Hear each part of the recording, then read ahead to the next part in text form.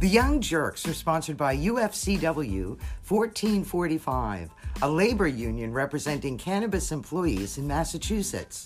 Currently, UFCW is holding a union election at Netta New England Treatment Access in Brookline, as well as at Mayflower.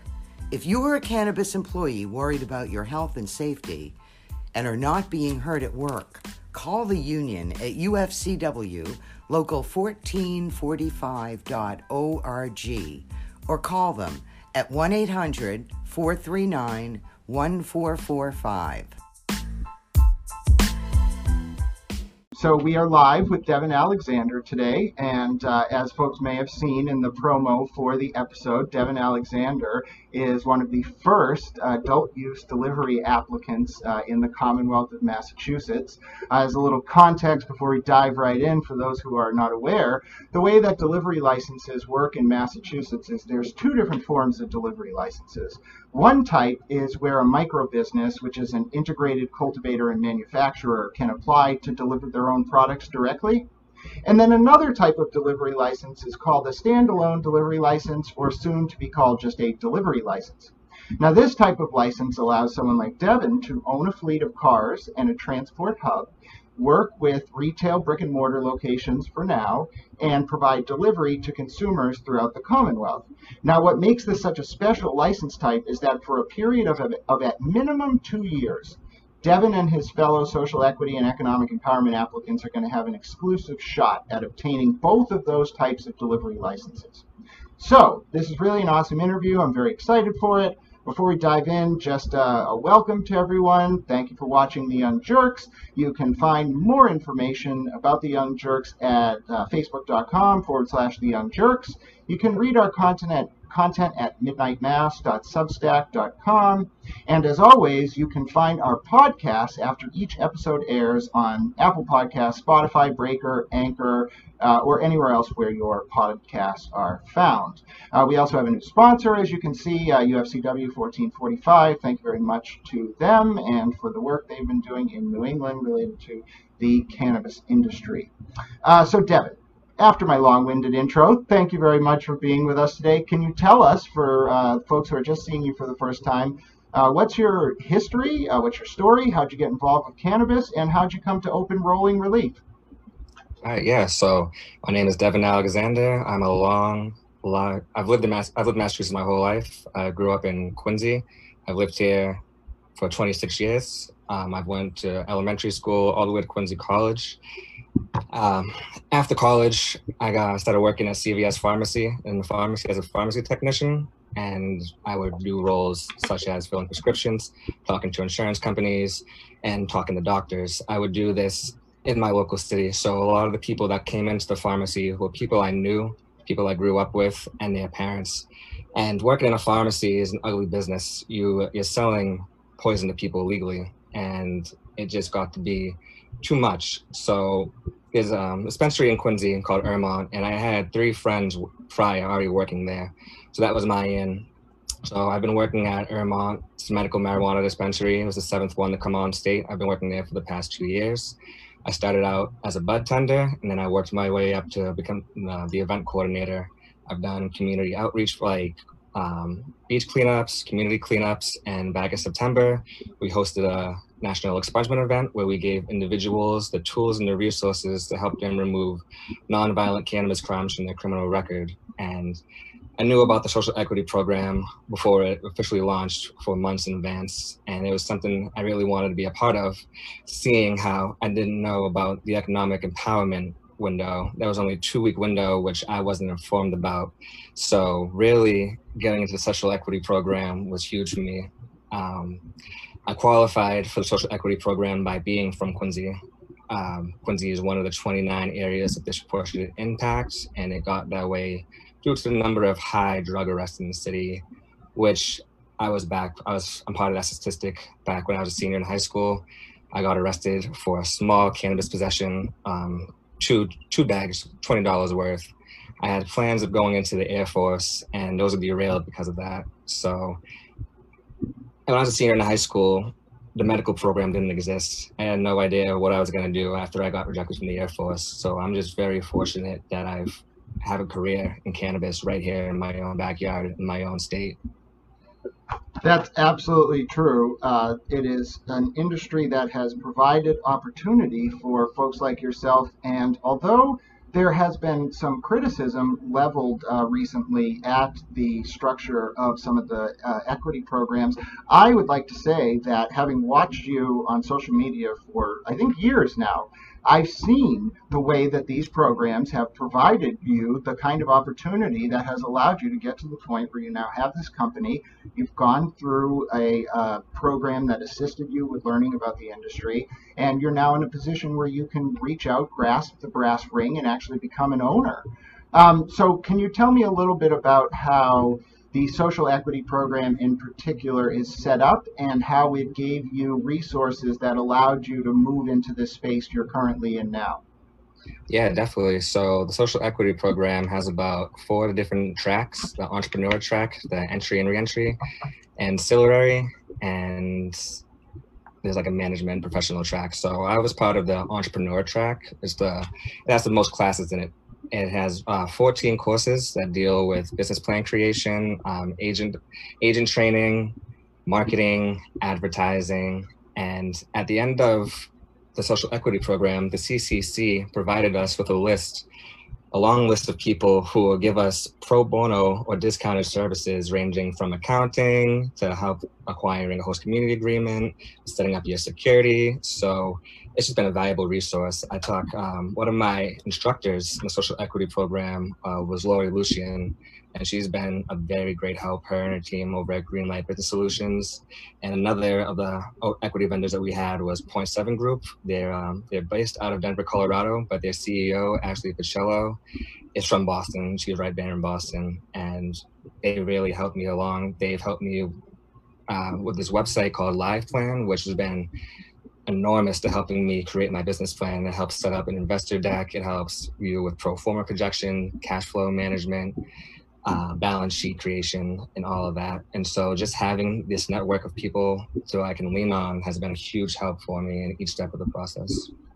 Oh, that's awesome. And it actually segues right into what I wanted to ask you about next, which is, can you tell us a little bit about the priority period that the commission has set up for delivery applicants? It's not just the 2-year period, right? It's actually a 2-year period that doesn't start until the first commence operation order is issued to either a delivery only applicant or a micro business with a delivery endorsement. And then at the end of the 2-year period, the commission can actually think about extending it if the goals of the period haven't been met. So what do you think about that priority period and how it's been implemented? Honestly, to me, that was the biggest attraction to the equity program. That was the crown jewel being part of the social equity program, is that you get this exclusive 2-year window to run adult use cannabis delivery services. It's something that I can do that my own work couldn't even do. So I really just found that attractive. And so it goes in, so it's basically months. So 2 years, 24 months. And at month 16 is when the CCC is going to vote on it. So if 8 months left in the priority period is when they're going to decide if they're going to extend it an additional year or not. And it's going to be a vote by the commission. And God only knows who's going to be on the commission by that time, who will come around, because there's already an open seat, and there will be more changes by the time that 2-year period comes around. So yeah, that was the most attractive thing to me, and I think it's huge. But they can definitely go a little bit further in promoting equity and making the delivery license more attractive to applicants. Yes, it's funny that you say that, because our episode today is actually very timely. Folks who follow the cannabis social media arena very closely will know that one of the discussions bubbling up that has been to the credit of a lot of folks in the public consciousness for many years now is the question of, so we talked a little bit earlier about the 2 different types of delivery licenses. A micro business that can have 5,000 square foot of cultivation, that can purchase 2,000 pounds of flower from other cultivators, and that can get a delivery endorsement to deliver its own cultivated and manufactured products directly to consumers. There's then the delivery only license that Devin's applying for, that right now only allows Devin to own cars and basically serve as an Uber Eats style courier for brick and mortar dispensaries. Now, one of the proposals being discussed is to expand the delivery only license that Devin's applying for to allow him to buy a warehouse, to purchase product wholesale from cultivators and manufacturers and then deliver that product that he purchases wholesale to consumers. Devin, can you take us through can you take us through the differences a little bit between those two proposals, and can you tell us why having that ability to purchase wholesale from cultivators and manufacturers would be so vital to the financial sustainability of your business in the long term? Yeah, you're constrained to the retail, especially in the adult use market where there's taxes and there's a higher price in the medical market. You see an average 3.5 grams of flower in the Massachusetts recreational market is $60, so we have to get everything already prepackaged, already bagged up, and that's not a financial viability. It's like you're on the street and you're selling dubs and somebody comes and gives you 5 dubs bagged up and tells you to bring back $100. You're not going to be making a profit off that. You know what I'm saying? So being able to buy in bulk and being able to package it ourselves, I think that's what the big MSOs are afraid of, because in that way we can undercut the market and make the prices cheaper if we're packaging ourselves. So the CBA, so that's something we're going to push for during the public comment period when the CCC is revising the regulations. That's a big, huge part of it. Or else it's not really going to be finance. It's going to be a race to the bottom, honestly. Yes, and folks will certainly know that right now, actually starting just last week, the Cannabis Control Commission has begun the 2 to 3 month long process of doing what's called a regulatory revision. And during that regulatory revision, things like expanding Devin and other delivery operators, expanding their ability to purchase wholesale and retail directly, is the kind of thing that the commission needs to hear about. So as folks know, every time there's a regulatory revision on the Young Jerks and elsewhere, we cover the details very closely, because we want to encourage folks who are listening to get actively involved with that regulatory revision and ensure that their voices are heard in support of Devin, expanding delivery services and their ability to purchase product at wholesale, in terms of things like expanding access to financial resources for social equity applicants through something like a statewide loan fund, which is Senate Bill 2650, along with something that really means a lot to folks in the application queue, which is facilitating a municipal equity priority period. Now, folks who watch the Young Jerks a lot will definitely know that there's a 2-track system for obtaining a cannabis license in the Commonwealth of Massachusetts. Firstly, one must go to the local level and obtain what's called a host community agreement from the city or town in which they want to operate. Once they obtain that licensing, they may then go to the Cannabis Control Commission and obtain their provisional and final licenses. Unfortunately, while the Cannabis Control Commission has a priority structure for applicants like Devin and others, on the local level there is no such structure. So the question I wanted to ask you, Devin, is would you be in support of a structure that allows local cities and towns to have 2 to 3 year periods during which they only give host community agreements to equity applicants and don't give host community agreements to people like medical operators or general applicants? 100%. I'd definitely be in support of that. And a lot of municipalities are unaware of the current state of the industry, especially here in the South Shore. When it comes to the South Shore, there's only 3 medical dispensaries, not a single recreational one. So there's only 3, one in Quincy, one in Hanover, and one in Plymouth. And then there's the rest of the South Shore where they approved recreational deliveries, but they don't, recreational sales, but they don't have any storefronts. So the municipality needs to get on board. They need to be educated about what's going on, especially with the current climate of situation, everything going on right now with this whole renaissance of racial diversity going on through the country. I think this is the perfect time to enact such legislation. Now, I think that naturally segues. So Cambridge was very bold and actually decided to take the step of creating a local priority period that would allow them to only issue HCAs to EE applicants for a period of 2 years.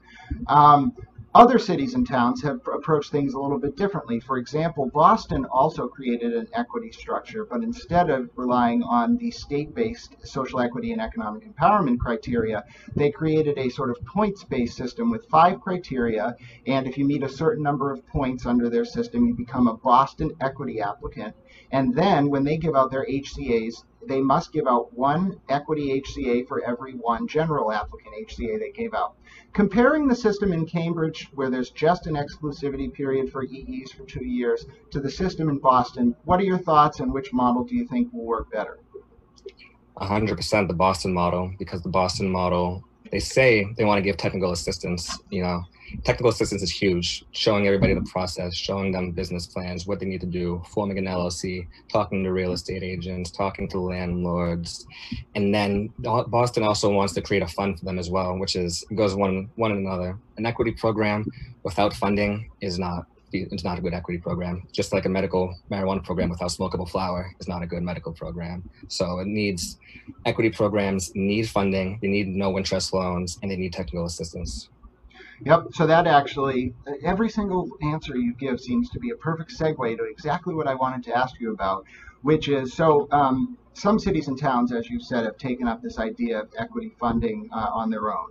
But on the state level, Senate Bill 2650 would actually create a social equity loan fund administered by the Commonwealth of Massachusetts, wherein social equity applicants and economic empowerment applicants could receive 0% interest loans from the state, so that while going through the application process, they do not get to the point of bankruptcy and end up what's called rolled up into a larger company.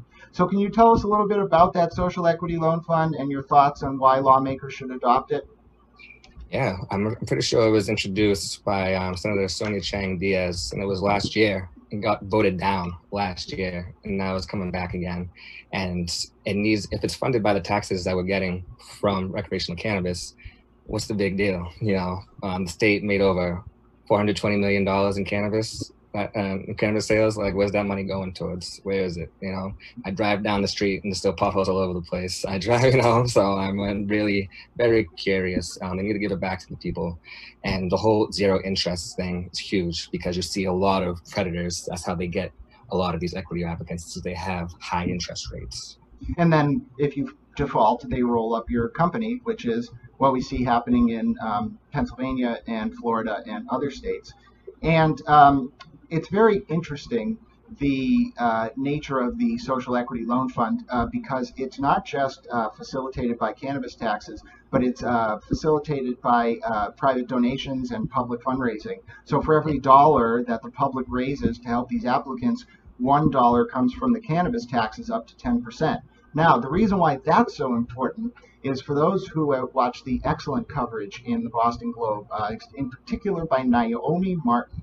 She found out last year the state of Massachusetts brought in $70 million in cannabis tax revenue. By 2021, according to New Frontier Data Strategies, which is a Washington data analytics firm, that number is expected to be $225 million in tax revenue for the Commonwealth alone. Last year, there are 5 categories the state was supposed to use that $70 million on. One of them was helping communities disproportionately impacted by the war on drugs. One of them was public safety. Guess which category all $70 million went into, and which category $0 went into? Exactly. $70 million into the public safety spending, 0 into assisting communities disproportionately impacted by the war on drugs. So my first question to you is, can you please tell me what your thoughts are on why the state needs to live up to its obligations under the law and fund communities disproportionately impacted by the drug war with cannabis tax revenue? Quote unquote reparations, it's what needs to be done. It's the right thing. All of these businesses, as you said, they get rolled up without the funding. They need this fund. The war on drugs is a war on Black and brown people. Everybody knows that. So it's like being disproportionately impacted and then being scrutinized your whole life, and then you see all these people getting rich off of it. All the John Bonners of the country and all those people who are so against cannabis, they're profiting like crazy. And Massachusetts was the first state to have a statewide social equity program, but there's no equity funding bill. Like over in Illinois, where they set up an equity program, they have that going on. And even in some other states, they're starting to get on board with that. So people are going to see Massachusetts as an example about what not to do and how to prove it correctly. And we still have the time to not be that way and still be the leaders of social equity in the cannabis space.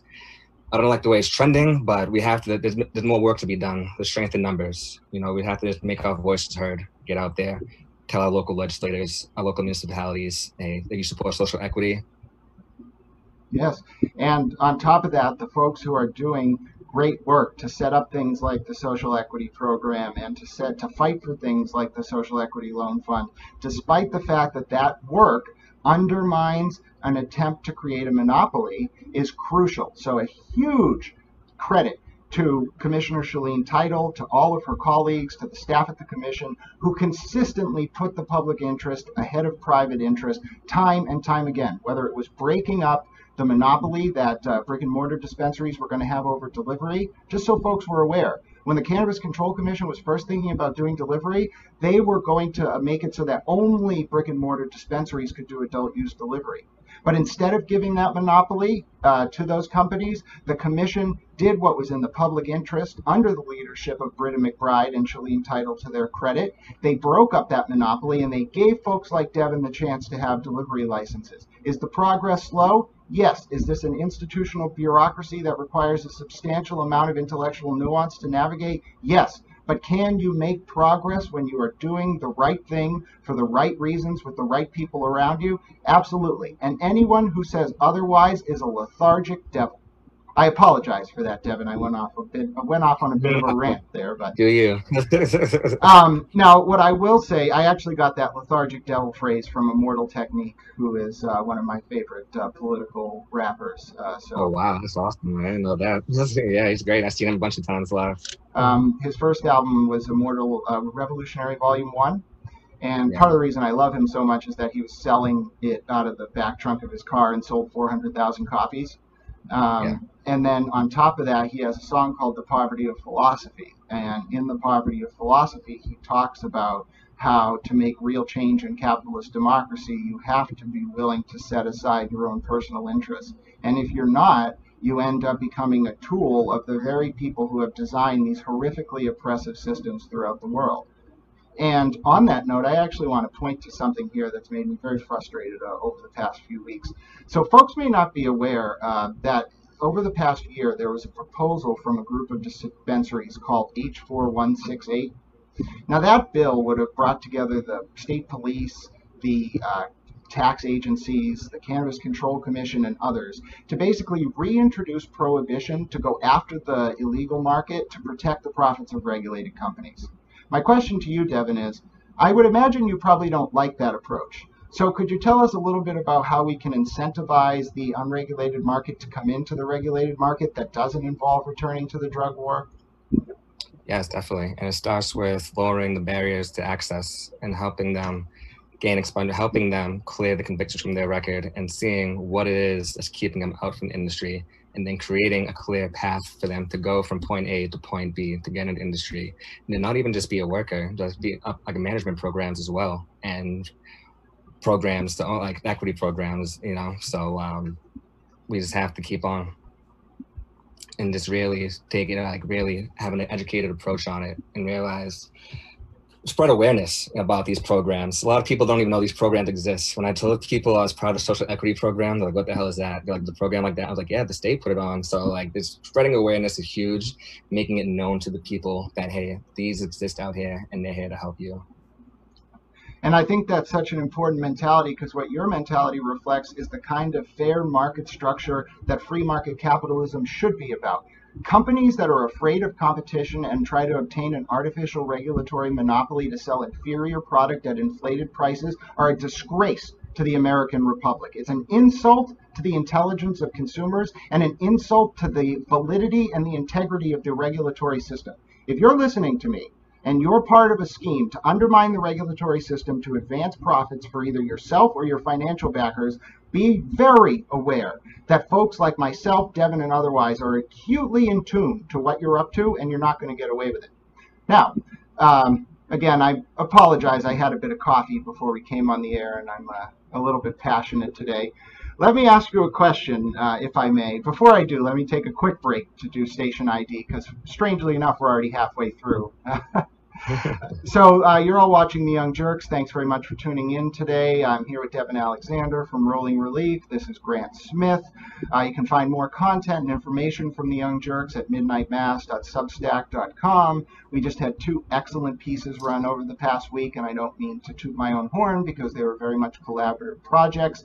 One of them goes in depth on the situation in Cambridge and why it's so important for local cities and towns to be able to have equity priority periods that do not include corporate medical dispensaries when licensing local level cannabis establishments.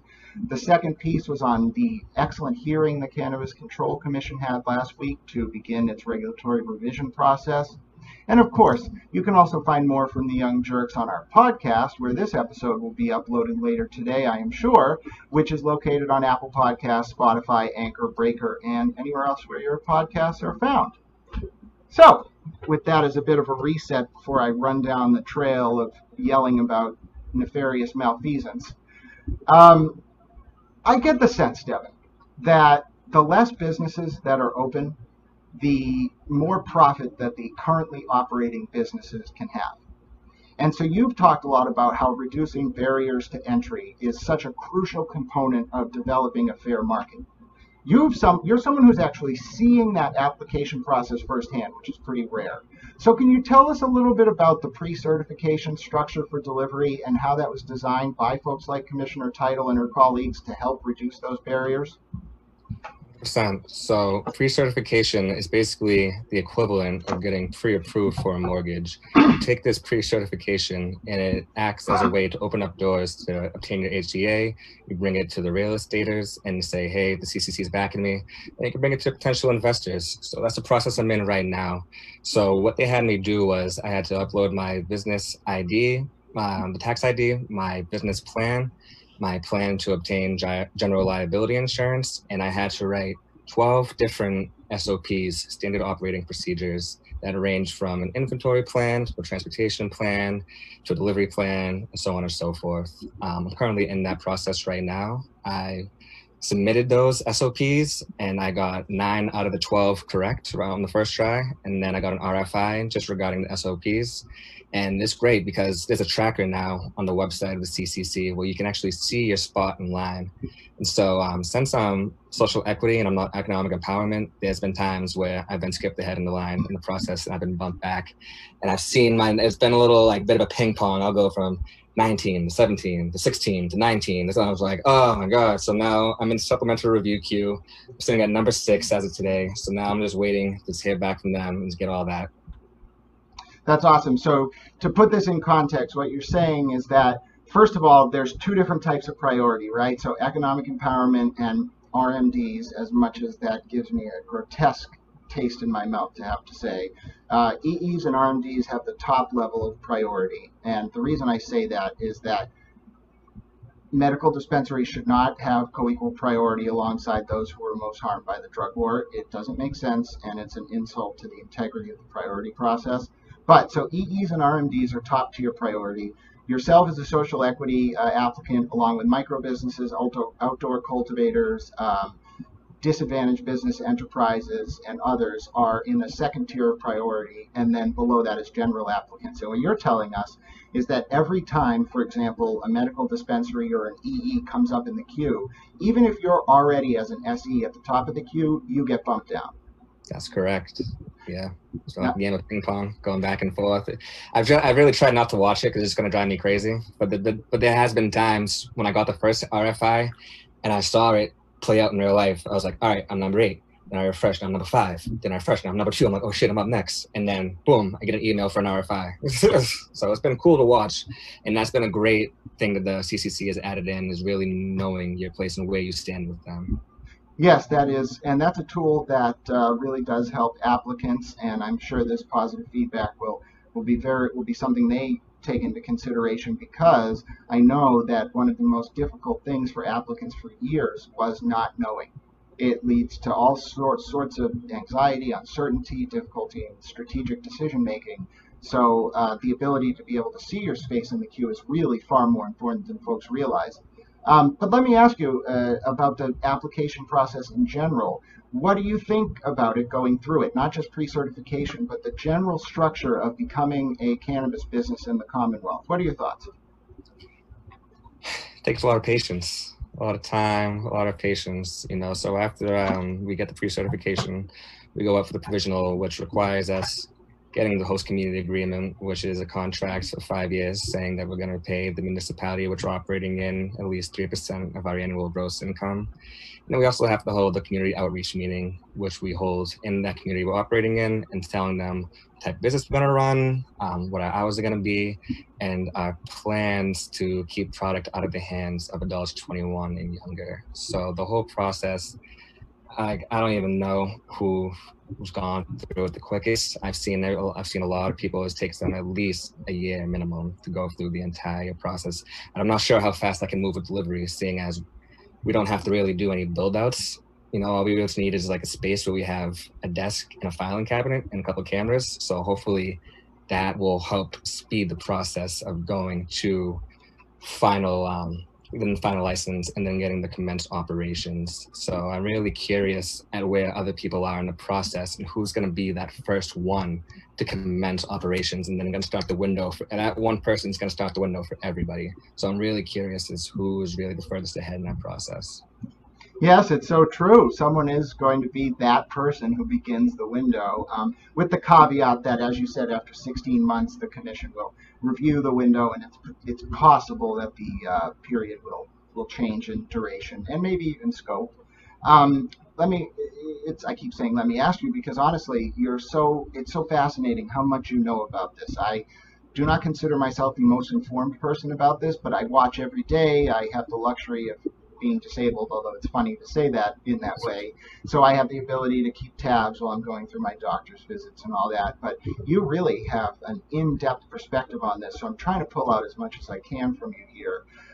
So the commission at their hearing last Friday, as you may know, is thinking about maybe adding co-ops, women-owned, minority-owned, and veteran-owned businesses eventually to the delivery priority window. Your initial thoughts on that? That's great. As long as they're not the big MSOs, you know, the little guys deserve the chance. You know, I know a lot of great veteran-owned businesses. I know a lot of great women-owned businesses that are in the equity program that, I mean, obviously they're going to get it because of the equity program, but on a lot of general applicants at the time, they have to get that supplier diversity training so they get labeled as a disenfranchised business enterprise.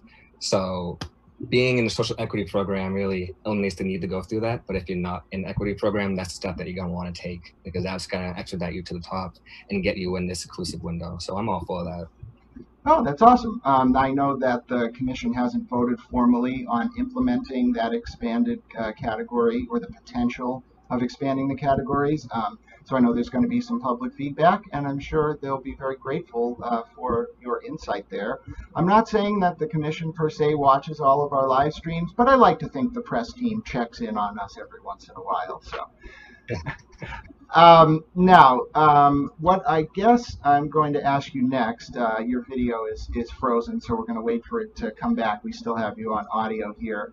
Oh, there you go. So we're going to ask you, I was going to ask you a little bit about running an actual cannabis business. I know you're not to the point where you're going to actually be running your business yet, but how do you think about things like workplace safety, worker relations, unions, and the whole suite of issues that come up in the context of managing employees while running a business? Yeah, I think employee relations are vital. You know, you have to show them. So you have to show them that you know what you're doing too. There's a lot of CEOs that currently run cannabis businesses that don't know jack shit about weed. They don't know what weed does. They wouldn't, if like they were short-staffed, they were severely shortly staffed, could they hop in and step and do something for a day? You know, so that's really the approach I'm taking. I want to be a hands-on CEO from day one. I don't want to just sit back. I didn't get in the industry to just sit in the office all day and sit back. That's not why I like to work in cannabis. I like to be hands-on. I like to educate consumers, you know, because that's what I really want to have my business, my delivery business to be about, is that my drivers are really educated on the product they're going to be delivering to consumers in case any questions come up. I don't want them to be like, oh yeah, it's going to get you really high. Oh, that's great.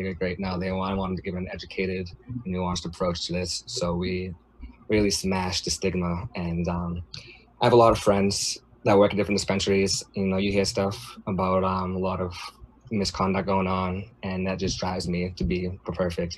There's a lot of people have lost faith in their company because the way their people at the top are acting, and I wanted to show them that, hey, well, I'm not going anywhere. This is the type of person I am. I'm really I'm really trusting. I don't want to say your friend because you need that relationship. You don't want things to get muddy, but I'm going to be staring on you, but I'm not going to be up your ass. I'm not going to be really just someone busting your balls constantly. And so just really taking the time, showing them appreciation, even just little gifts for their birthday, doing holiday parties like that. A lot of places don't even do that anymore. They don't go out and show really appreciation to their employees. They do it for their customers, but not their employees, It's great that you bring that up, because I really do think that the key to a successful business, whether it's in the cannabis industry or otherwise, is employees who are vested in the company itself, not necessarily financially, although that's great, but who feel like the company is a reflection of the way they would run a company if they were in charge. And so I really am, everything you've said tonight reflects the kind of ethos that our business community and the cannabis industry needs. Rather than asking the police to target unregulated sellers, you advocate reducing barriers to entry. And rather than advocating for a monopoly, you're arguing for a fair market where competition defines price and in fact reduces price, despite the effect on your bottom line potentially for consumers.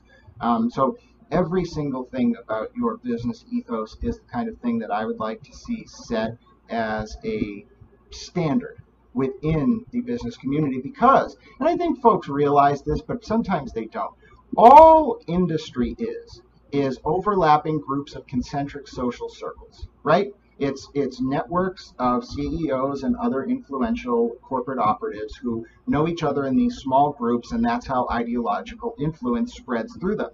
And I actually want to tell a little interesting anecdote here about the way in which those social circles work. Devin, have you ever heard about finals clubs at Harvard? No, I can honestly say I have not. Well, it'll be a learning experience for us all then. So at Harvard, dating back to the 1700s, they have these clubs. They're dinner clubs where these very wealthy people, and the sons of very wealthy people, every year, eight rising sophomores at Harvard are selected to join each finals club. There's 13 or so finals clubs. And just to give you a sense of how pompous these places are, one of them has a rule where when you're in their clubhouse on Mass Ave, you can't actually look out the window. You have to sit on a chair and look at a mirror to look out the window, because you're not supposed to avert your gaze on the common people. Just to give you a sense, all right? So that's how pretentious these people are. But I bring it up not to tell a story about how pretentious they are, but to bring it up to explain how that structure is set up to help them be influential industry leaders. And what they do is, each of these social clubs, the finals clubs, is very exclusive to get into in general. Only 8 rising sophomores each year get into each club. But then, each of those clubs has one member who's allowed into an inner circle of the finals clubs. And from there, there's actually an inner circle of that finals club. And that is called DKE, Delta Kappa Epsilon. And the reason I bring this up is that Harvard sets up those structures not just because, or the Harvard students, not just because they like eating dinner with each other and being pompous jerks. They do it because they're training their students, their highly influential students, presidents, CEOs, industry leaders, and otherwise, how to navigate those overlapping concentric social circles that really define soft power in the post-industrial age. So, that segues me into a question. How do you, Devin, an independent businessman who clearly has integrity oozing from every pore, navigate a structure of industry that is designed to facilitate a grip on power by those who came before? Yeah, just got to keep tunnel vision. You just got to stay focused on the main. There's going to be a lot of distractions coming your way. It's going to be a lot of people approaching you, wanting your business, wanting equity in your business. I've been approached already with people wanting my equity status just so they can get out of the general applicant pool they've been drowning in for so long. So really, it's just I have a good support group. My mother has been really supportive in all this, and she's really educated. Me and my mom are very close. We're only 16 years apart in age, so we're really tight. And she's been an amazing woman for all this, and just instilling in me the confidence and the knowledge that I really have to have going forward. There's a lot of big guys out there, but an association needs to be formed between social equity people and economic empowerment need to have an association. Just like the CDA exists, it needs to be an association for social equity and economic empowerment, at least in the lines, just so we're all on the same page, just so they can pit us against one another. That's really what I don't want to see come from all of this. That's really so important. And I know I don't have any say in this, but I would not have any objections for you to run such an organization, Devin. So I hope that discussion surrounding that issue will certainly continue, because it's absolutely true that those networks of soft power will absolutely crush any attempts to break them up, unless, much like we've seen throughout history, whether it was breaking up the robber barons under Teddy Roosevelt at the turn of the 20th century, whether it was breaking up Bell Telecom in the late 1980s, or whether it is going to be breaking up the internet trusts in the years to come. Nothing threatens the integrity of a free market more so than the interconnected social networks of influence that define big industry. And so the cannabis community in Massachusetts, and I was thinking about this week, one thing that gives me so much faith in the grassroots cannabis community is that the core ethos of the community seems to be centered around warding off that kind of corporate bad behavior and sort of corporate attempts to swallow whole anyone who gets in their way. I sometimes wonder what it would be like to be a fly on the wall in a corporate boardroom of a Massachusetts MSO, thinking about how they need to navigate interactions with a grassroots community that fundamentally views everything they do with suspicion. But I won't ask you to comment on that. I'll just leave that out there as a statement from myself and use that as an opportunity to once again let folks know that they've been watching the Young Jerks this evening. We've been interviewing Devin Alexander from Releaf, which is one of the first potential adult use delivery applicants in the Commonwealth of Massachusetts.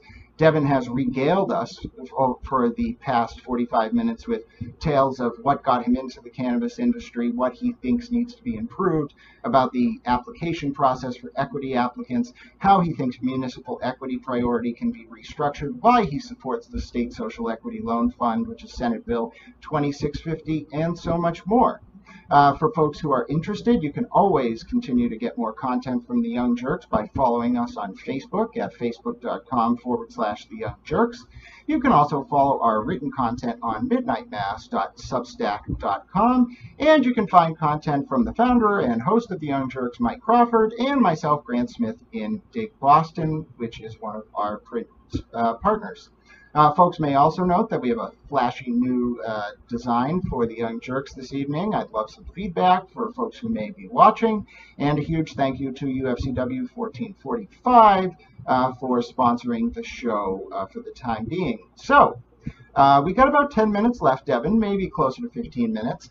I want to talk a little bit more about yourself, because we've heard a lot about your views on policy, what you think about the American structure of rigged capitalism, and more.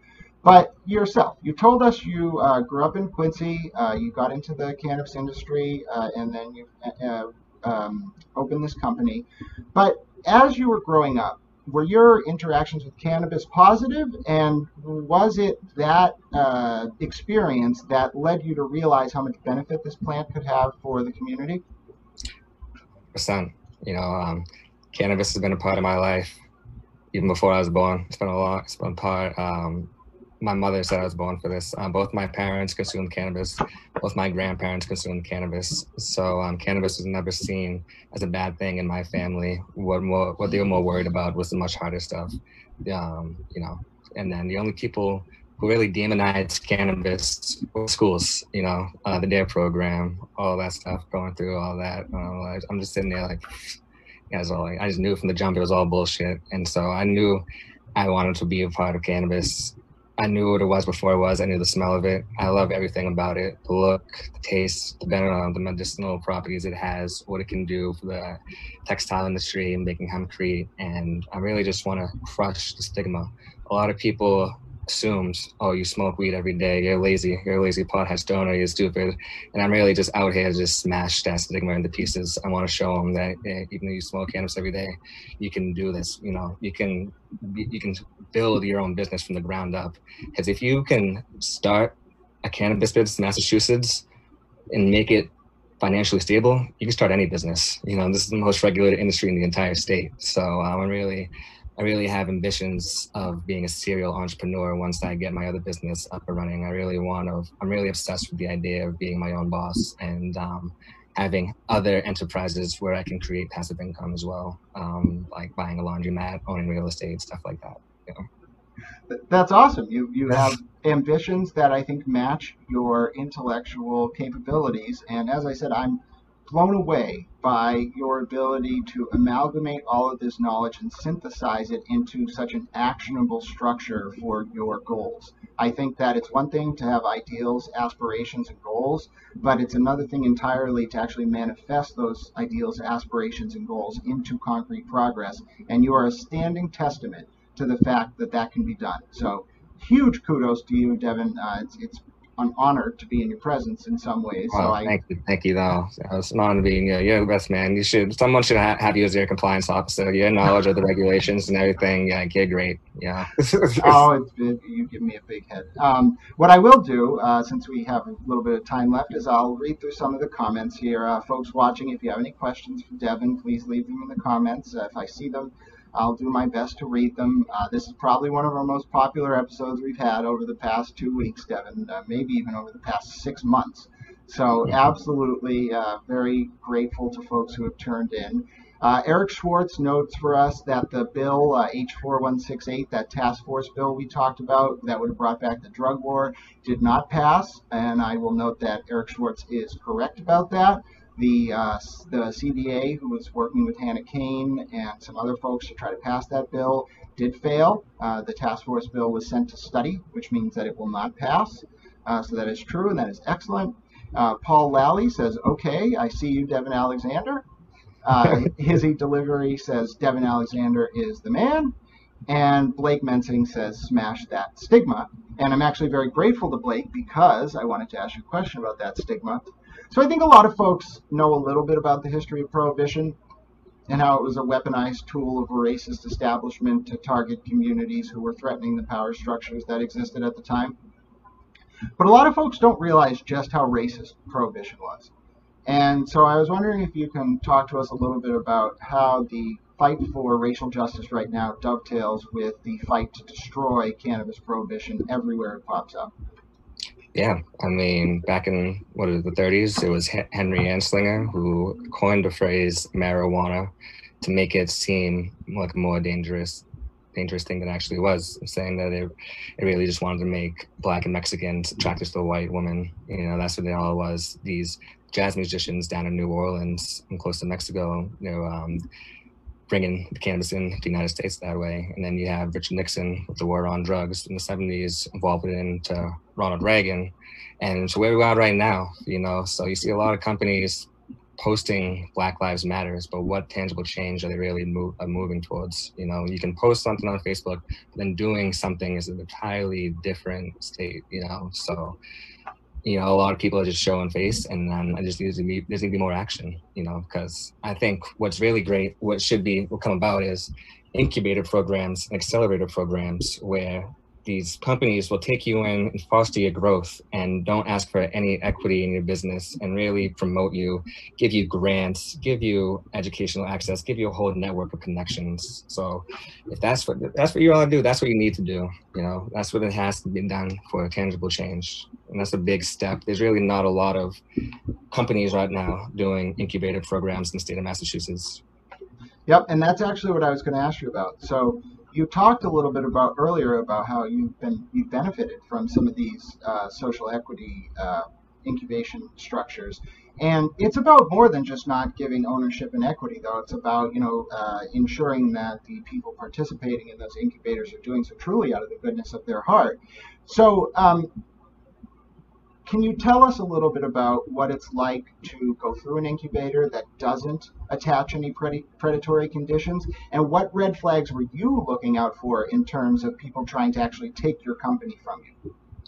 Yeah, so the incubator program I was a part of was put on by Lantern. So Lantern's a new company to the Commonwealth. They were founded by the same people, Jersey, which is alcohol e-commerce.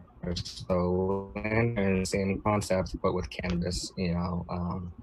So we had it was a 5-course session over the course of a couple of weeks. We would do it all through Zoom meetings, and each different meeting, they would bring in a different special guest. One session we had a clarity coach, another one we had a lawyer, and in another one we had just people who already went through the incubator program in the first session and told them what their experience was and all that. And the biggest thing I'm looking out for is people wanting to stake in my business, and they knew the regulations, they knew what they could and what cannot do.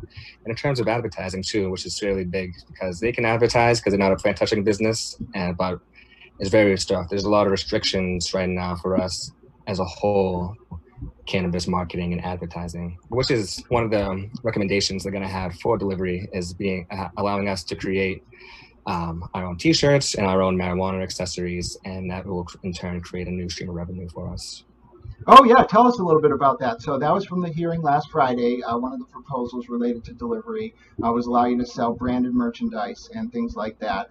As a delivery business owner, don't give away the farm, but what does that kind of thing, if it passes, allow you to do? Oh, it allows us to get really creative. I have a lot of designs made up, a lot of stuff that I really want. We had this, me and my business partner, we had this planned out for a while. You just talking about it just to give to our friends and families. But now that we can literally legitimize it, the sky's the limit. What we can. Now, a question I like to ask a lot of our guests, especially the ones whose intellectual prowess leaves me almost speechless, is what gives you your passion? Every day you wake up, you're part of this community. I see you constantly fighting for the right thing, staying informed. Where do you derive that passion from every day? From the people who said I couldn't be successful dealing with cannabis. I had a lot of people talk down to me, a lot of my guidance counselors, a lot of my teachers. And in my previous profession, when I was working at CVS, and I told people on the way out what industry I was going to work in, they're like, I hope you're not testing any of the product. I hope you're not going to be smoking any cannabis. So I'm like, I'm selling people Suboxone right now, and you're worried about me smoking cannabis? Are you crazy? So a lot of the naysayers, and a lot of so that pharmacy I worked at was very close to the dispensary I work at now. So a lot of the people that I would see at the pharmacy, they would come into the dispensary, and a lot of them don't even know the dispensary exists because, once again, the whole marketing thing. So they have no idea they have access to an alternative medication, and they would recognize me, obviously. So they're like, hey, you're at the better pharmacy now. I'm like, yeah, you goddamn right. So they would see me, and they would tell me, oh, now that I have found cannabis, I've been able to reduce my opiate intake drastically. Before I was taking 5 separate different medications, and now all I have to do is just smoke a joint. That's what drives me and motivates me, honestly. I never get tired of hearing stories like that. Well, that is very touching. And myself, when I first felt disabled, I had very severe trigeminal neuralgia in my facial nerve. And I can testify that I would be in a very bad place if I had not found cannabis 18 months into my disability. It single-handedly was able to save me from that pharmanarcotic hell. And our medical system is in a place right now where those pharmanarcotic influences have as much control over what gets prescribed as sometimes the doctor themselves. And in that way, cannabis really is a mechanism of liberation for people to return to some sense of normalcy in their lives. And I've seen it firsthand. I've experienced it firsthand, and you hit the nail on the head there without question. So I guess we've covered so many amazing topics. I cannot believe how many areas of discussion we hit on this evening. Before we get out of here, because we do have a little bit of time left, I want to leave it to you. to talk to the people who are watching. It's one of our most popular episodes. Anything that you want to leave us with, anything you want to say, let folks know how to keep up with you. Please, the floor is yours. Yeah. My biggest thing would be to my fellow cannabis entrepreneurs out there in the space right now. We have to do what's called a positive impact plan, saying how we're going to positively impact the community, And I just want to say, do not donate any money to the police department. Do not put that in part of your positive impact plan. That is not where your money needs to be going. We do not need to be putting money back into police from cannabis taxes and cannabis money. And the city of Portland, Oregon has taken that step already, and none of their funding will go towards the police. I'm a big fan of the whole defund the police movement going on right now. Right now in the city of Quincy, we spend roughly $30 million on our police department, and we don't even have a fully functional hospital. If I was to break my leg or something, I'd have to go to the next town over. We're the largest city in the state without a hospital. So that's really something I would just want to throw out there. Yeah. Well, thank you. Thank you for that. And I know that folks who are in the know are very aware that local cities and towns across the Commonwealth are also thinking about reallocating their financial resources away from police departments. So that is something that folks absolutely can keep up with, whether in your local city and town or on the state level. And as Devin notes, please, if you are a cannabis company, do not use your positive impact plan to try to give money to the police department. Please do not do that. The commission will reject you and laugh at you, and the grassroots community will think that you are not at all paying attention to what you're supposed to be doing. Devin, we actually have a minute or two more than I thought, so I have a chance to ask you about something else, which is diversity plans. So right now, cannabis companies in the Commonwealth have to have diversity plans. Can you tell us a little bit about what a diversity plan is and how your company plans to incorporate those requirements into your operation? Yes, the diversity plan is basically saying what you're going to do to diversify your workforce, so you don't have a group of all white males working. So a lot of companies, if you pay attention right now to any of the CCC meetings, a lot of their diversity plans get torn to shreds by Commissioner Title because they don't really include women. It's tough. It's one thing not able to help people from disproportionately impacted areas, but women are everywhere, and you can really, that's what I really want to push home on my workforce. A lot of minorities as well. A lot of my friends are veterans, so a lot of my former friends went into the military, so I want to have a diverse workforce of minorities, women, veterans, and members of the LGBTQ community as well. Awesome. Yep, the diversity plan absolutely sets up the framework to allow companies to do a lot of good work with disabled folks, disproportionately impact communities, women, and others, as you talked about. So thank you very much for giving us that overview. Well, it's 5:03 p.m. Devin Alexander from Releaf has been with us on the Young Jerks tonight. One final comment for you, Devin, from Ryan Reed. He says, "You're doing great, or keep being great, my friend." So it's been very positive all night, Devin. Nothing but love for you throughout the comment section. Thank you to everyone who has been with us tonight to watch this episode.